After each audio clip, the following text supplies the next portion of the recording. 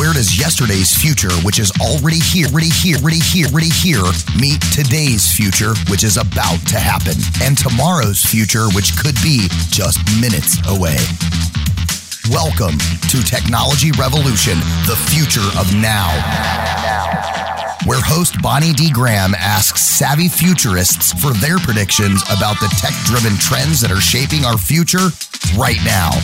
Here's your host, who will take us into the future of now, Bonnie D. Graham. Welcome, welcome, welcome, welcome. That means I have 4 guests today. We are so excited. This is the first time Technology Revolution, the future of now, is live streaming to LinkedIn. And I have to say a big shout out and a thank you to the powers that be at LinkedIn that gave me the green light to join their beta live streaming program. So here we are. We're also live streaming to my Facebook page, Bonnie D. Graham. So what are we talking about today? I have 3 buzz quotes, and then I'll have my experts on the panel, my futurists, introduce themselves. So I have a quote from McKinsey.com. Women are, everybody listen up, is important. I don't care where you work, who you are, your age, your gender, where you are in the world, what you do for a living, listen up. Women earn about half of science and engineering degrees, but they make up less than 20% of people employed in those fields. Do the math. Half, 50%, only 20%. Okay, buzz number 2 from theguardian.com. Always get good quotes from them. Women are missing out on entrepreneurial success, making up just 17% of IT specialists in the UK. Shame, shame. Worse still, a new survey shows that the number of women in the tech sector has barely moved over the past 10 years. We call that a decade, despite an industry-wide push. When tech has never had it so good, where are the women? And buzz number 3, a quote from the Muse, MUSE.com. Women have decided to pursue a career in computer science, credited early exposure to programming as the greatest factor in their decision to become computer engineers. Conversely, a lack of early exposure to computer science was the primary deterrent for women who leave or never join the tech field, and that's from themuse.com. We have 4 wonderful people, women in tech, who are going to help us navigate this minefield of what do we do to make it better, how to level the playing field. I have Maria Villar. I met her through one of my SAP radio shows. We have Theresa Kushner. Thank you, Theresa. I know you're involved in the storms in Texas, and we're so glad that the power of the powers that be has allowed you to connect with us. We have Einat, who's calling us from Tel Aviv. Einat, welcome. And we have Radhika, Rangarajan. And they're going to be telling you in just a minute what they do, where they come from, what their backgrounds are, why this topic is important to them. So this is the future of women in tech. How can we level the playing field? I'm Bonnie D. Graham. Welcome. This is such an exciting show. We predict. We go on the line. We predict, we give our point of view, and we talk about where we think a topic is going. Maria Villar, I have to credit you with putting together this stellar panel. I met you a couple of weeks ago on another show, and I said, Maria, this is such an interesting topic. Would you help me gather people for this show? And you said, sure. And here we are. So Maria Villar, I'm going to put you on speaker view.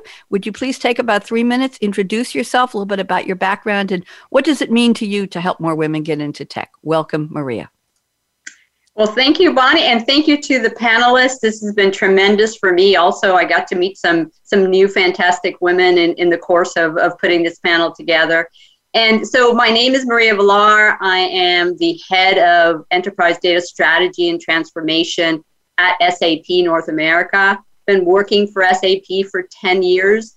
I was hired in actually to do a different job. I was hired in to be their first chief data officer and to build their data program from the ground up.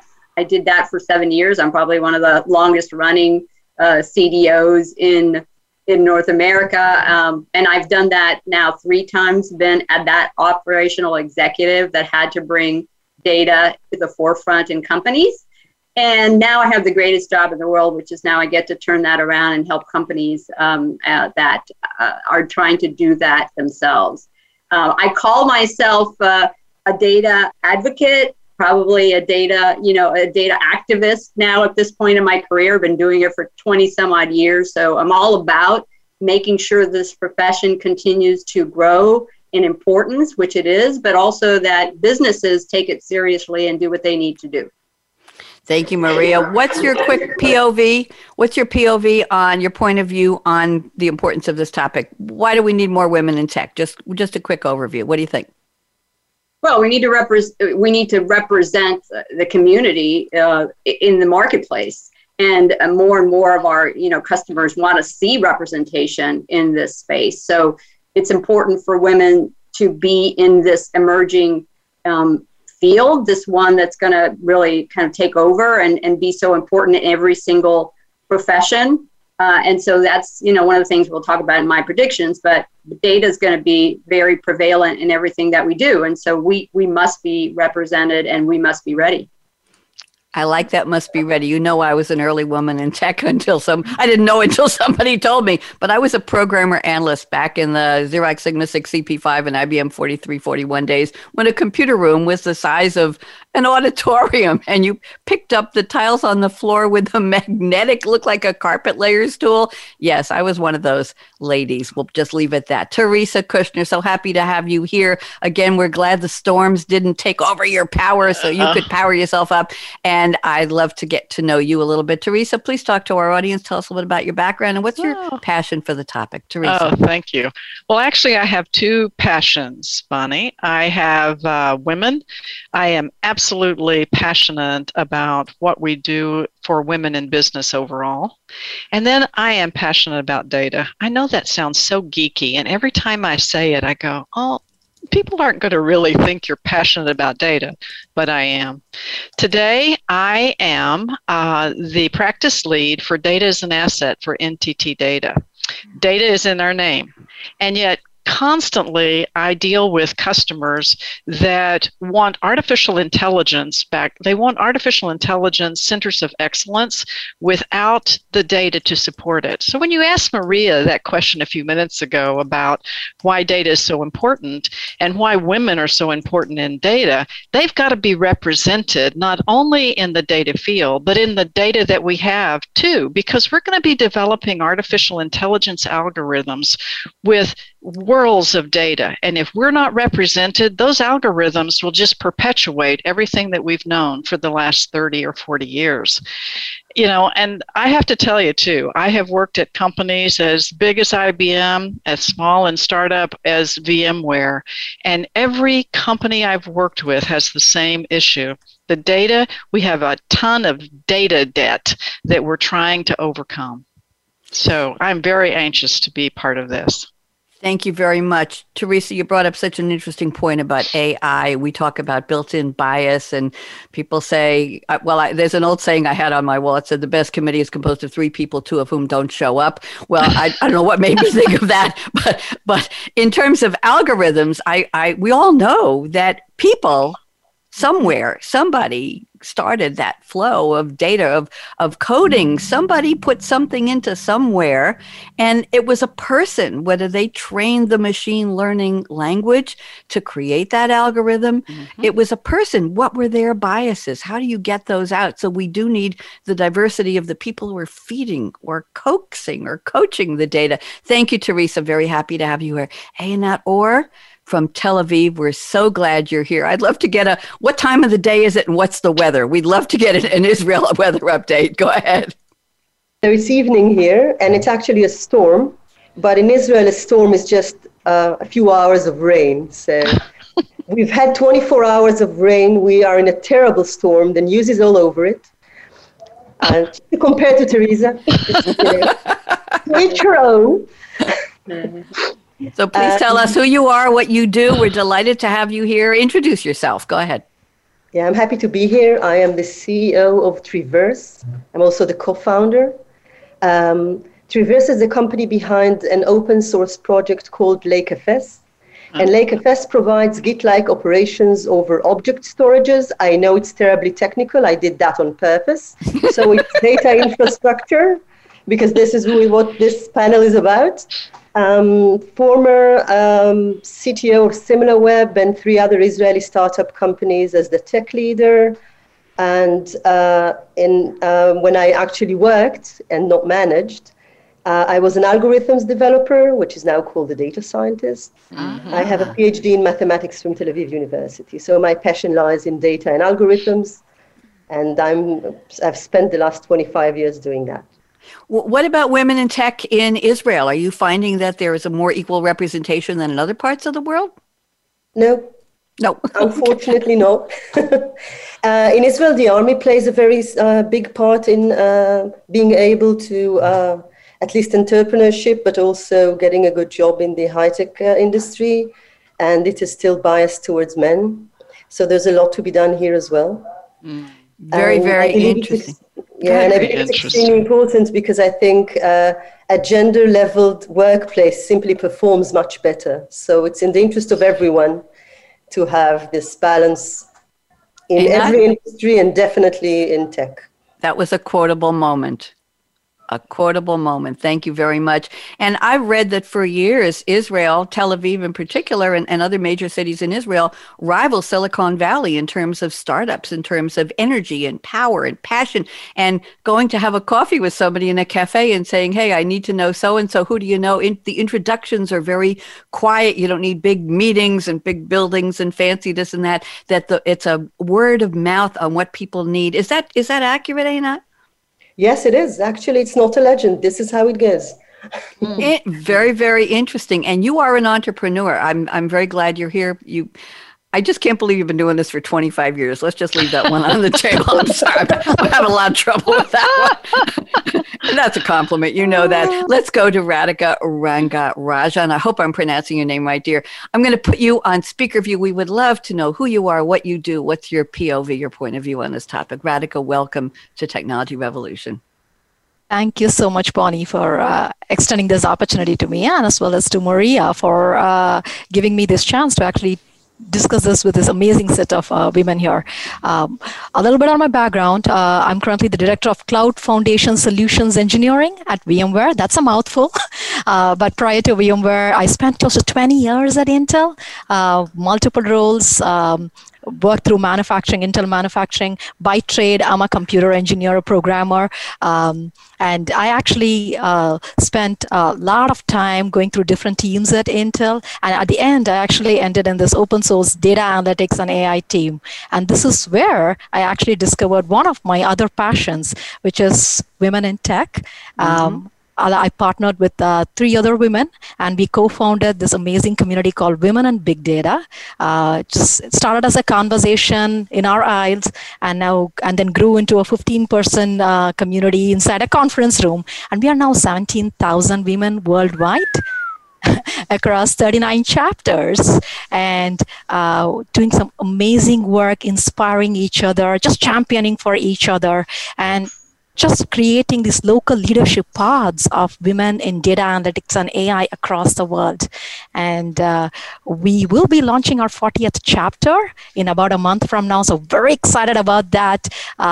This is sort of my baby. It's personal. Women in tech, it's personal for me. It's personal for everyone on this panel. But more so because this journey started off with, there was a lot of conversation about getting a lot of women in tech. Companies like Intel and VMware, they are pioneers. They are actually committed to making this happen. But 5 years ago, I was not seeing that. I was not sensing it. I was hearing all the talk. I was not sensing it. So I was talking to a few other women. We said, well, where are all the women? It's just the 3 of us. So let's do something about it. And we got together and we found the other women. So it's all about creating the awareness, helping each other out, establishing and extending our networking, and mentoring each other so we can get more representation in tech. I think, Radhika, you have the answer to the show, which is more Exactly. the question is, how do we level the playing field? I think you're all doing it your own way, but you're doing it through your organization. I'm going to ask Theresa to move your microphone a little bit away from your mouth, just a little bit, and Radhika, move yours a little bit away because we're getting a little too much over pronunciation. That's good. Thank you very much. We want to hear you clearly and dearly and nearly. There you go. So this is the part of the show, and thank you for the introductions, ladies. I really appreciate it. I will tell you that when I went into computer programming and operations training or school, I already had a bachelor's degree in psychology. I was living in New York, then New Haven, then Cambridge, Massachusetts. And at the time, my family decided we were moving to the West Coast to Eugene, Oregon. And I found myself by my choice, a single mom at that point. Yes, I became single. I divorced and I needed something to do. And I said to my parents that were in New York, help me find, I don't know what I want to do. I have a bachelor's degree in psychology. Everybody's got one of those. I can't tell you what year it was. What the heck do I do with that? And they sent me a bunch of brochures. And one of the brochures was computer programming. And I talked to a couple friends in Eugene. I said, what do I do with this? They said, there's a community college 2 bus rides away. I didn't have a car. I was a young divorcee with 2 kids living in an apartment on Donald Street in Eugene. And they said, there's a community college. Go talk to them. So I took the bus to the community college. I said, what can I do? They said, the class is full. Computer operations, it's full. But come every day. It's 3 times a week for the first 2 weeks. We guarantee by the end of 2 weeks, there will be empty seats in the classroom. We will have a place for you. And I said, what can I do with my transcript? I've got a magna cum laude bachelor's degree from Boston University. I attended Sarah Lawrence College. I got a good pedigree here. And they said, we'll apply your credits. No problem. Everything is good. So in 2 weeks, there was a seat. And what I wanted to tell you, ladies, is that at that time, we were more women in the class. And we're talking late 70s here, more women than men. But we came from other disciplines. There was somebody who had gone to law school, didn't like it, dropped out. I want to go into somebody who came from medical school, didn't like it, dropped out. Somebody who was going to be an architect, didn't like. We were, and here I was just looking for a way to earn a living and support my children. We were women from many different disciplines, and we were fascinated. Absolutely fascinated with this thing called a computer and how do you code and how do you work in a computer room. And that's how I got 2 degrees from them. And they hired me to run a statewide system after 2 years. And I got a 4.0, which was funny. So community college was my graduate school, which most people, I went to community college first, then I did a 4-year degree. And then anyway, I just want to share that with you. It's been an interesting ride. So Radhika, I wish I had known about your organization. So you're about 40 years too late for me, but I digress. Thank you very much. So ladies, this is the part of the show where I've asked you to please send me a quote from a movie, a song, a TV show, something that had absolutely nothing to do with our topic. And I'm going to ask you very briefly, I'll read the quote, read a little bit of background, fascinating, and I'll ask you to tell us in your own words how the quote relates. Maria Villar, you're first. And this is a quote from Albus Dumbledore, played by Richard Harris, tells Harry Potter, Daniel Radcliffe, it is our choices, Harry, that show what we truly are far more than our abilities. And this is from Harry Potter and the Philosopher's Stone, a 2001 fantasy film directed by Chris Columbus. I like that. Directed by Warner Brothers, distributed, and it's based on, of course, J.K. Rowling's 1997 novel of the same name. So there's the quote. It is our choices, Harry, that show what we truly are far more than our abilities. Maria, you're up. Tell me, what does this mean? Well, for me, this has both kind of a personal and a professional message to me, right? So on a personal level, it tells me that our choices really matter, that you could come from a great family or you could come from a great background, pedigree, but not take advantage of it and not make the right choices. And it's all about those choices. And the converse is also true, right? You could really, you could really have great capabilities. You could be really smart, and yet, again, you don't use it in the right way. So it's all about choices for me on a personal level.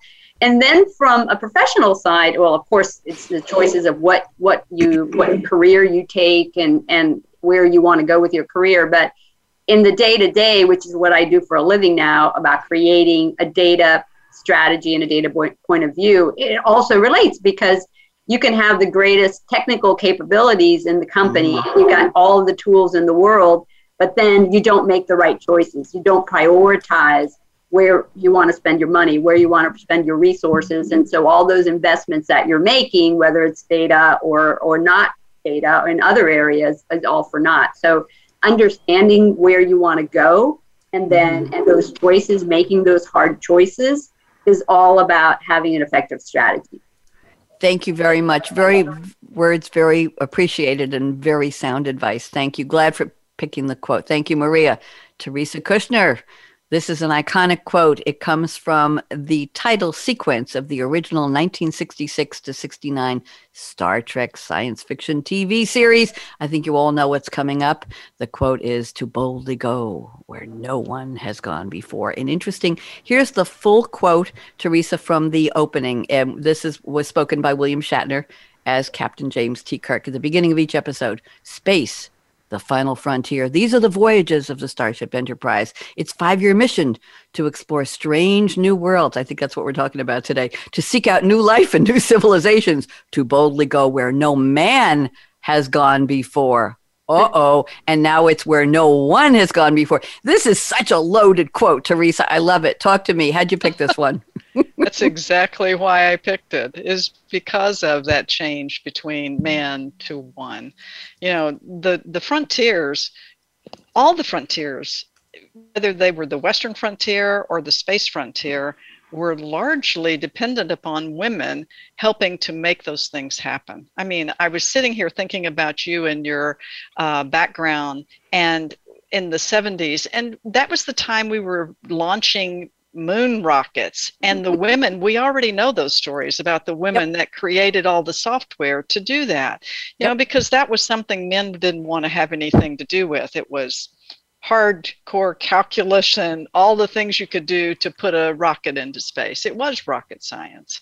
So I think that one is really important to me, because it sort of was, it's something that you hang on to going forward. You know, we as women have got to be at the forefront together with the men, setting the stage for what happens next, whether it's this frontier or it's the next thing that we want to go forward with. Thank you very much. Appreciate that, Theresa. I remember back in those days, the men in my classes at the community college, I took a business statistics class. I have no idea why. They were wearing pocket protectors and they all used slide rules.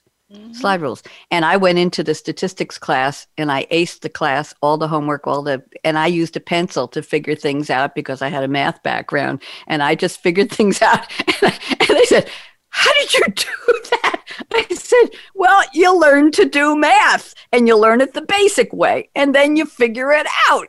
And I had been on the math team in junior high school, competitive math team in the city of New York, going around from high school to high school with a team, figuring out really crazy topics and problems. So anyway, it just was interesting. I was one of the few women in that class, by the way. Let's move on. Let's go to the quote from Einat.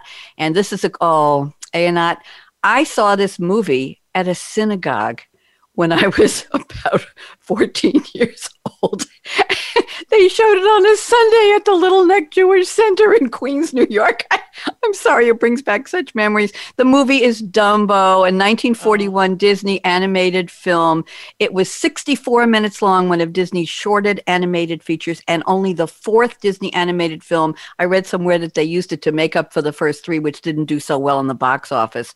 And Timothy Q. Mouse is saying to Dumbo the following: the very things that hold you down are going to lift you up, because Dumbo had very big ears and he was ridiculed. And they said he was still capable of flying using his ears, but his only true friend was the mouse. How iconic and how ironic. So Einat, I'm going to put you on speaker view. Tell us how you picked this beautiful quote. Go ahead. So I actually thought about leadership. How until about 10 years ago, women were encouraged to adopt masculine characteristics in order to lead. So we were told, be more aggressive, be more decisive, learn to say no, annoying stuff like that. And today in 2020 or 2021, leadership is about being consultative, having excellent relationships with other people, being able to empower other people and hence empower your team and succeed together. And those are things that women do naturally. So if 10 or more years ago, having those feminine characteristics would have been those ears that pull you down. Ooh. Now those are definitely the engines that are going to bring you up as a leader and as a manager. So you can come as you are, be the woman that you are, and influence and progress and lead. I have to catch my breath on that one. That was so beautifully put. Thank you very much. Thank you. Thank you very, very much. Maria, you picked a phenomenal panel. I am so impressed with all of you. We haven't even gotten to Radhika's quote yet, but here it comes. This is a quote that the late Cliff Robertson played Uncle Ben to Peter Parker, played by Tobey Maguire. You all know what's coming in the Spider-Man movies. This is a thematic and often quoted line. I'm going to read in a second. It was used by the Supreme Court of the United States, Radhika. I'm sure you know that. Spider-Man, it's a phrase that comes with, here's the quote, "With great power comes great responsibility."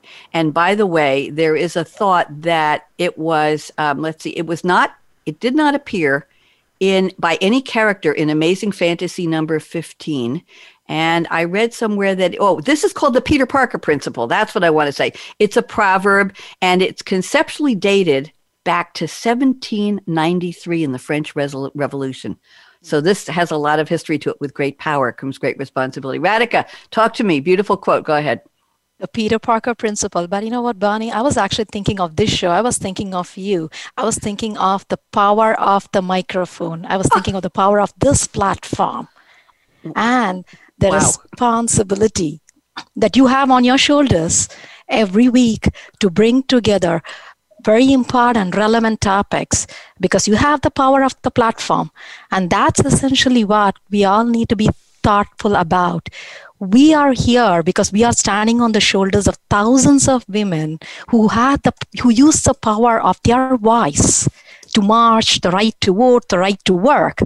And a few decades, few centuries down the road, those women would be we would be standing on their shoulders or they would be standing on our shoulders the other way around. So we have a social and moral obligation and responsibility. And this is a call out to all my male and female colleagues. If you're in a position of power, well, here you go. You are empowered. And you have the responsibility to give someone a hand, to inspire someone, to connect someone to an opportunity, to champion for someone's success. Just do it. And, this is a business channel, so let's think about this. We will be better off as a society the sooner we bridge the inequalities. The GDP is projected to be 5% more if men and women participate at the same levels in workforce. So what are we waiting for? What are we waiting for? We have the power, we are empowered, and we have the responsibility to make that change. Thank you. So many words of wisdom. I am beyond flattered, Radhika, what you said about me with the power of the platform, of the microphone. I don't think of it that way, but it just took me aback for a second there. I'm rarely speechless, but you left me speechless for a couple of seconds. So thank you very, very much. This is the part of the show. And ladies, thanks for picking such iconic and classic lines from movies, from TV. We didn't have any songs, but we had some really, really great quotes. So thank you very much for that. Let's go to the predictions part. This is where we're going to do like a lightning round. I will read a prediction from each of you. Ladies, look in the chat. I have sent some messages to you. I will continue to do that. I'll tell you in the chat before it's your turn and there's nothing there, I haven't done it yet, what prediction I am selecting. So Maria, I've teed up your prediction number 1, which I happen to like a lot. And Maria says, as business processes become more digitized, embedded process analytics will become the norm. And here's what she said: being data savvy will be necessary for all leaders. Women in all professions can get ahead of this trend, becoming data literate now. And that's part of the intro to this show, right, Maria? Now. Okay, so Maria, you're up. Why don't you take about 2 minutes, explain this prediction. Then I will send a message to Theresa in the chat, on which I'm picking for you, then one to Radhika and one to Einat. I'm sorry, Einat and then Radhika. Order correct. Okay, Maria, you're up. So look, business processes are going to become more digitized, and COVID is actually accelerating that. I mean, the need to become digital with your customers, your suppliers, has never been more important. So it's going to accelerate what was already happening. And to be digital is all about data.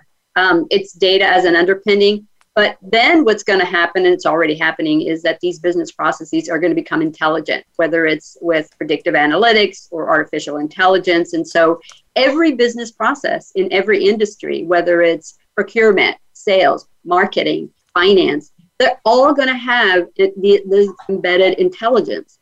So all of professions we're going to need to be data savvy. And what does it mean to be data savvy? It means that you need to know what questions to ask about the data. I wrote this article on COVID dashboards, which is very relevant today, that you need to know how to read a dashboard. You need to know how to ask the right questions. What are the biases that could be in there? So all women really should be data savvy, and it could be a terrific competitive advantage that you have over the next person in the job. And so that's why I'm saying get data savvy, understand data and how to be able to read data and know what you can or cannot trust in the data, and be data savvy and in all professions.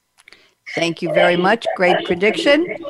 And Theresa, you're up next. Theresa Kushner wrote me the following. She said, AI will continue to be biased against women. I'm just going to stop right there, Theresa, and let you explain this prediction. Go ahead. Artificial intelligence uses data that we already have somewhere, or data that we artificially create in order to be able to train an algorithm. But think about this, and I want to give you this example, is that women suffer from not being paid as much as men in the United States twice. Once, the first time they received their payroll check, and the second time with their retirement fund that is 17% lower than what the guys might be making. So we get a double whammy with all of these. And all we have to go on with artificial intelligence today are years and years of data that have been collected for the environment that we were in, the environment that was really very geared to men. I give you this other great example. It really irritated me. For over 25 years, I have been the sole breadwinner in my family. My credit score rating is 5 points lower than my husband's. And why is that? Why is, after all of these years, when I've been the one paying the bills, he has a higher credit rating than I do? So we're going to have to it's going to take consciousness on the part of all women and all people who are in the artificial intelligence world to create data sets that don't start out being biased. Because as you train that data set against more and more data, then it's just going to continue to perpetuate whatever bias we already have in the society. Theresa, what you said seems so unfair, but more than that, it seems illogical. How could it?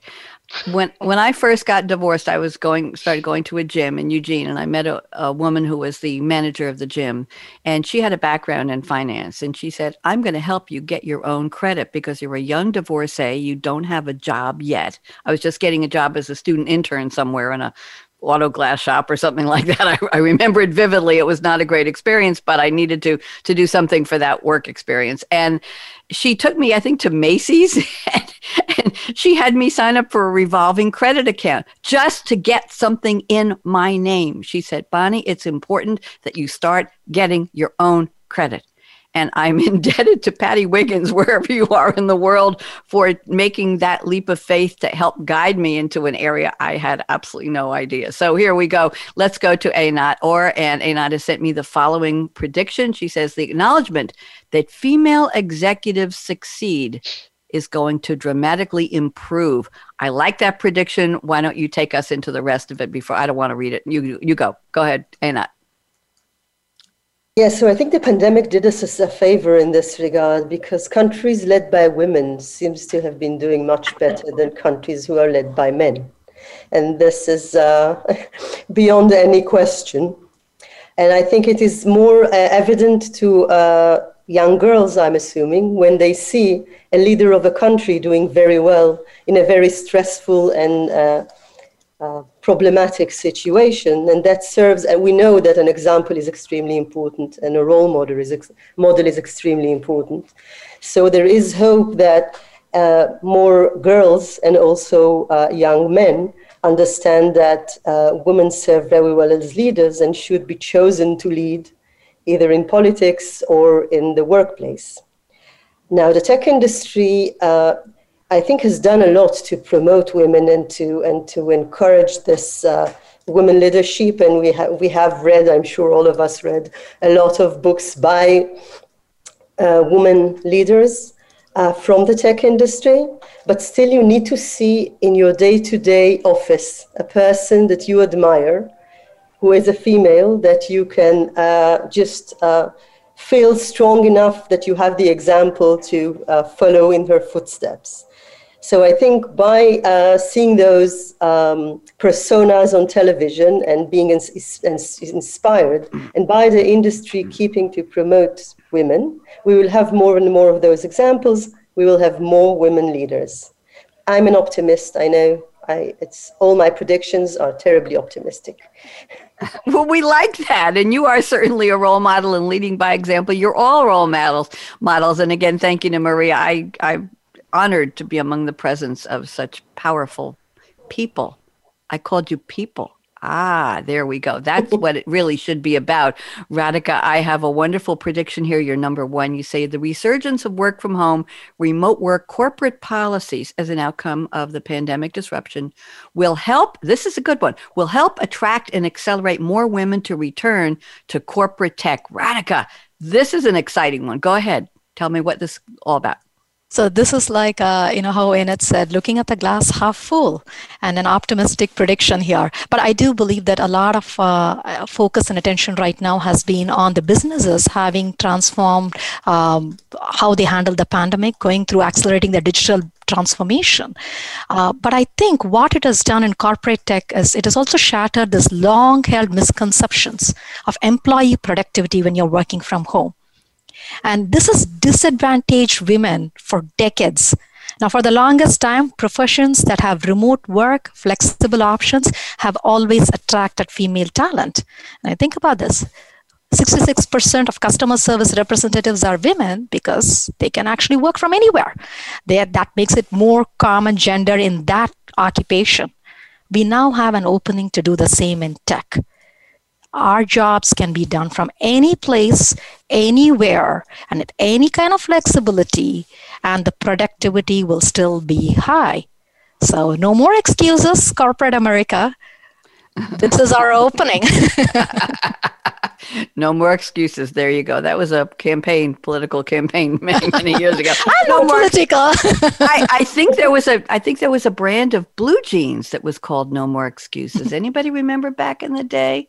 Is that ringing any bells? Okay, we'll leave that one on the table. Let's do round two of predictions. Round one was great. Let's go to Maria. I'm looking at prediction number 3. This is exciting. You say, as technology advances to replace many of the data tasks done today by IT, the data leadership roles, i.e. CDO, Chief Data Officer, you, and Chief Analytic Officer will require more business skills, less IT skills. Women from many more backgrounds, marketing, operations, finance, legal, maybe broadcasting, will be attracted to this new role. Maria, work with me here. What do we got?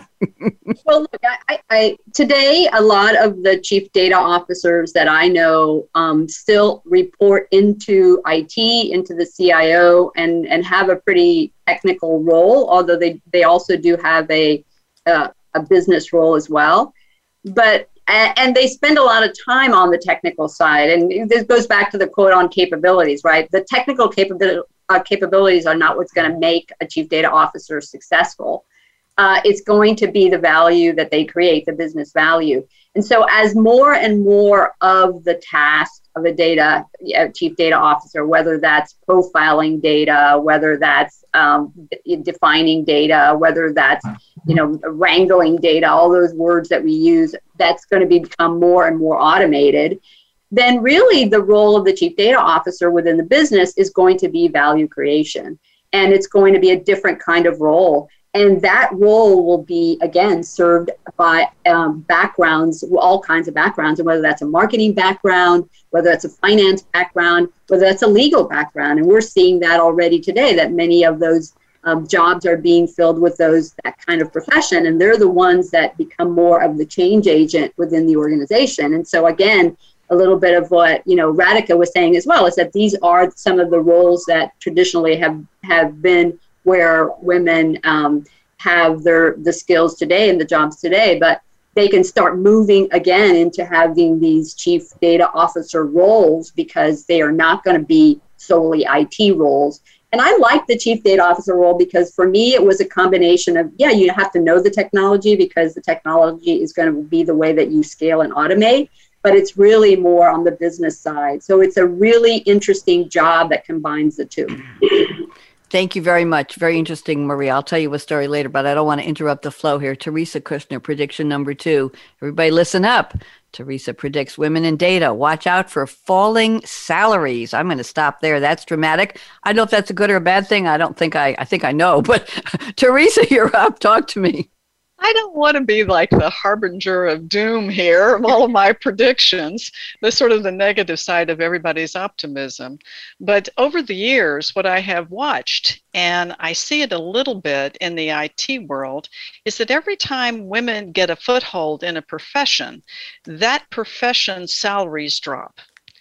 Teachers, secretaries, all have over the years. I mean, it was at one time, all the secretaries in the United States were men. The minute that women became secretaries and assistants, those salaries dropped. And I watched it in education too.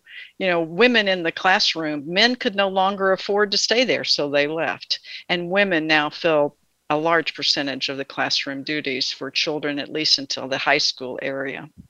So I just wanted to make sure that we understand that that's a possibility. Now, I loved what Maria said about value creation, because I believe that's what women can do better and create value from the data that makes it important for us to be in those positions. But I don't see what's happening with IT is that IT is becoming more a supportive role. And the more supportive you get in your role, the more it goes to women. And so I'd like to be able to make sure that women say to themselves, well, I'm going to be in that supportive role, but by gosh, I'm going to create revenue and value. And I'm going to stop being a cost consumer for the company and start being a value creator for the company. That's a little bit of difference in the way that we look at our role. So I don't mean to be negative, but I do want to watch that. Now, some of my economist friends always say, well, yeah, when you unleash another 50% of the population into a given area, yeah, the salaries are probably going to go down. But I think you need to watch. When I sit in meetings constantly, I look around at me and I look at the women that are represented in the meeting. And most high-tech companies, and do this yourself, most high-tech companies will have women in HR, women in marketing, women in chief of staff roles. There are very few women in hardcore positions within those high-tech companies that are responsible for generating the revenue for the company, are responsible for making decisions about operations, you know, and that's what happens when you start to look for CEOs and CFOs and CNEO in the organization, is that these women have not had the opportunity to sharpen their skills, and so they get left out of that next ring. Opportunity is what we need, and opportunity means that you need to give us a whole range of opportunities to succeed in.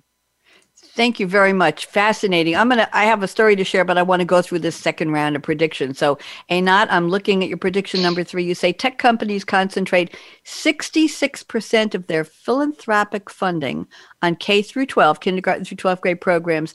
There's going to be a gap to close also in higher education long term. Einat, tell me more, please. So at the beginning of the show, Bonnie, you quoted Mo saying that early exposure is key.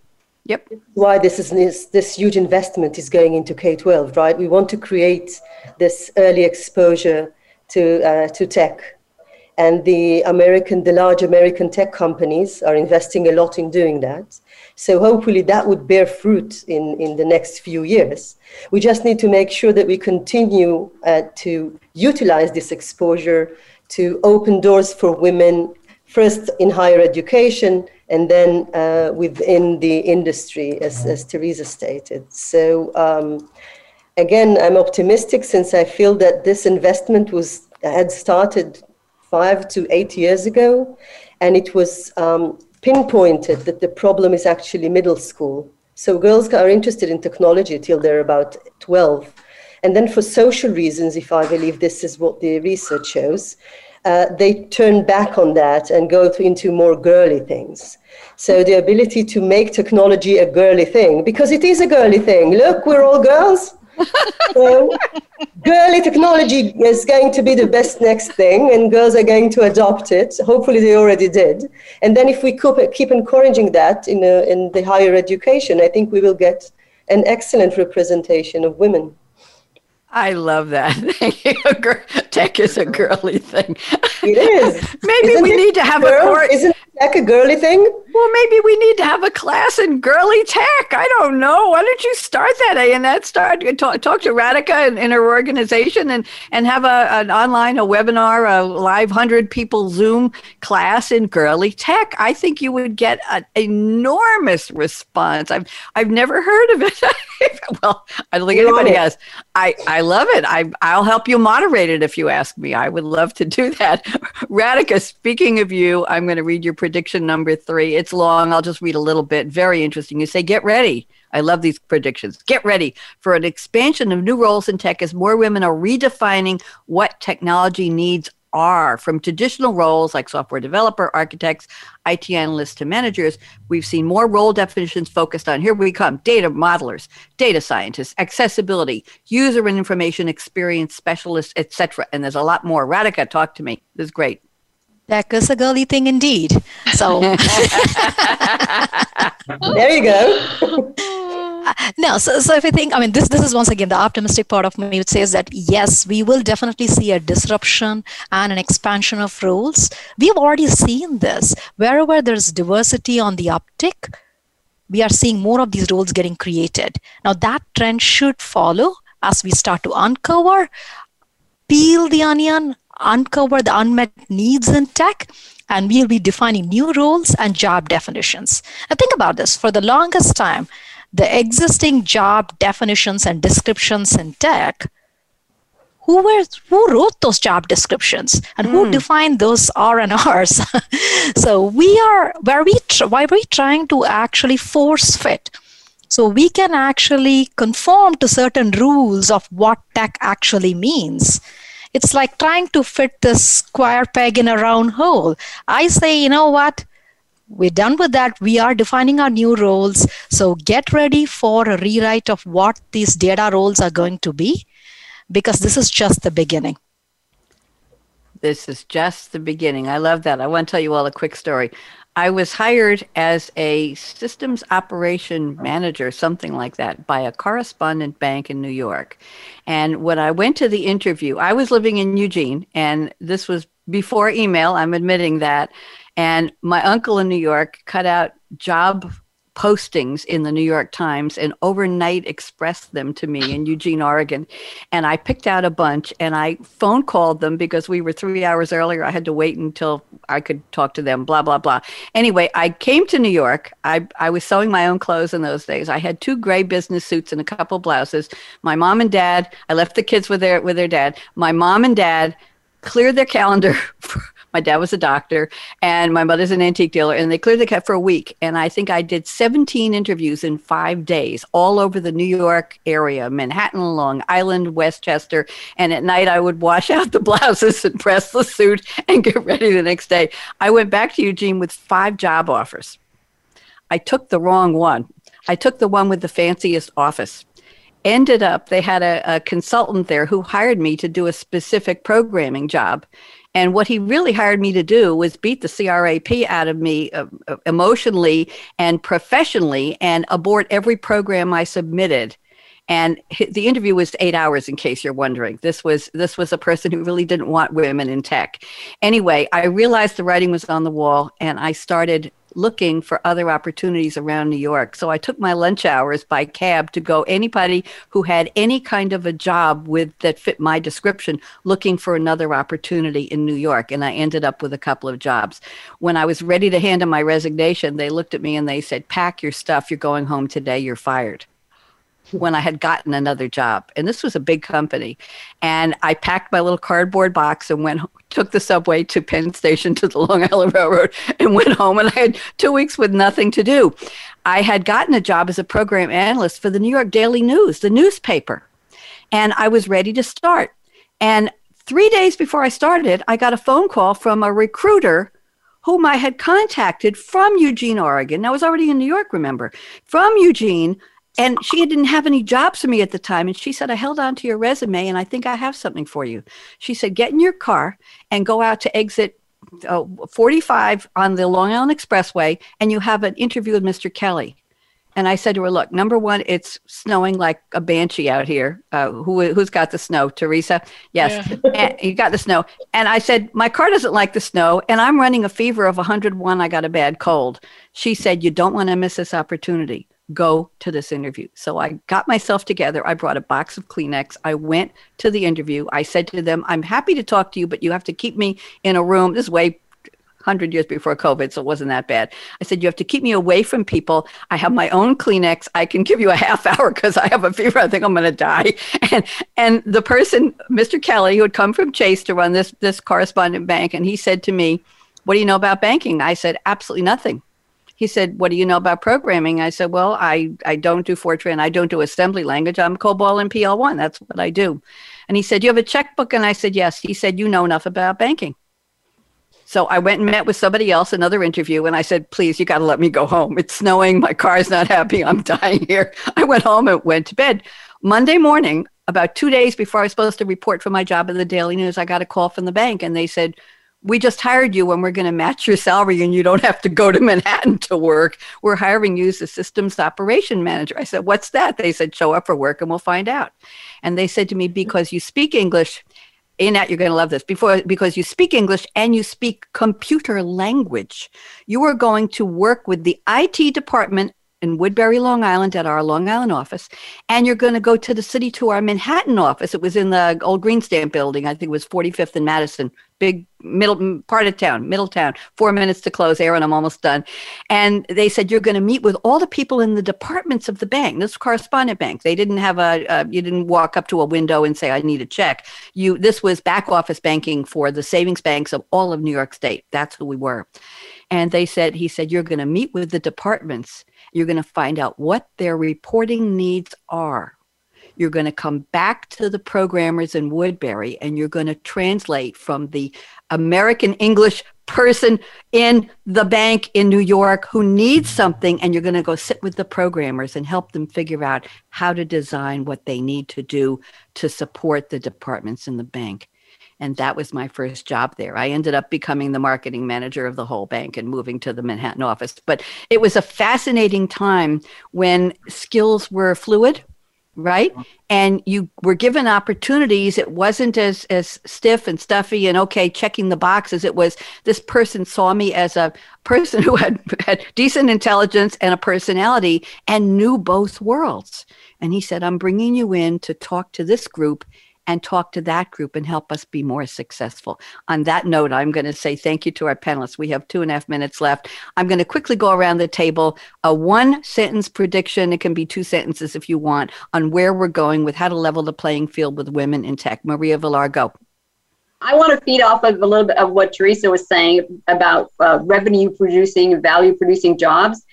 There's a big thing now in the data world about data monetization, which is making money with data.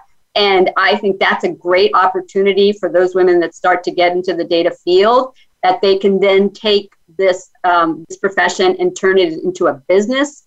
And that is when it really matters. And that's when you start to get the CEO positions. And I kudos to you. I was really impressed with that.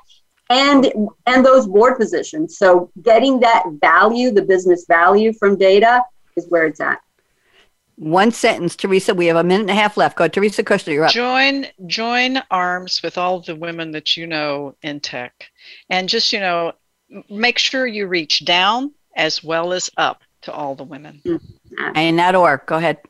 Learn data analysis and data science. This is the future, and this is where you're going to find a job in tech. There you go, Radhika. Go ahead. Inspire, connect, and champion.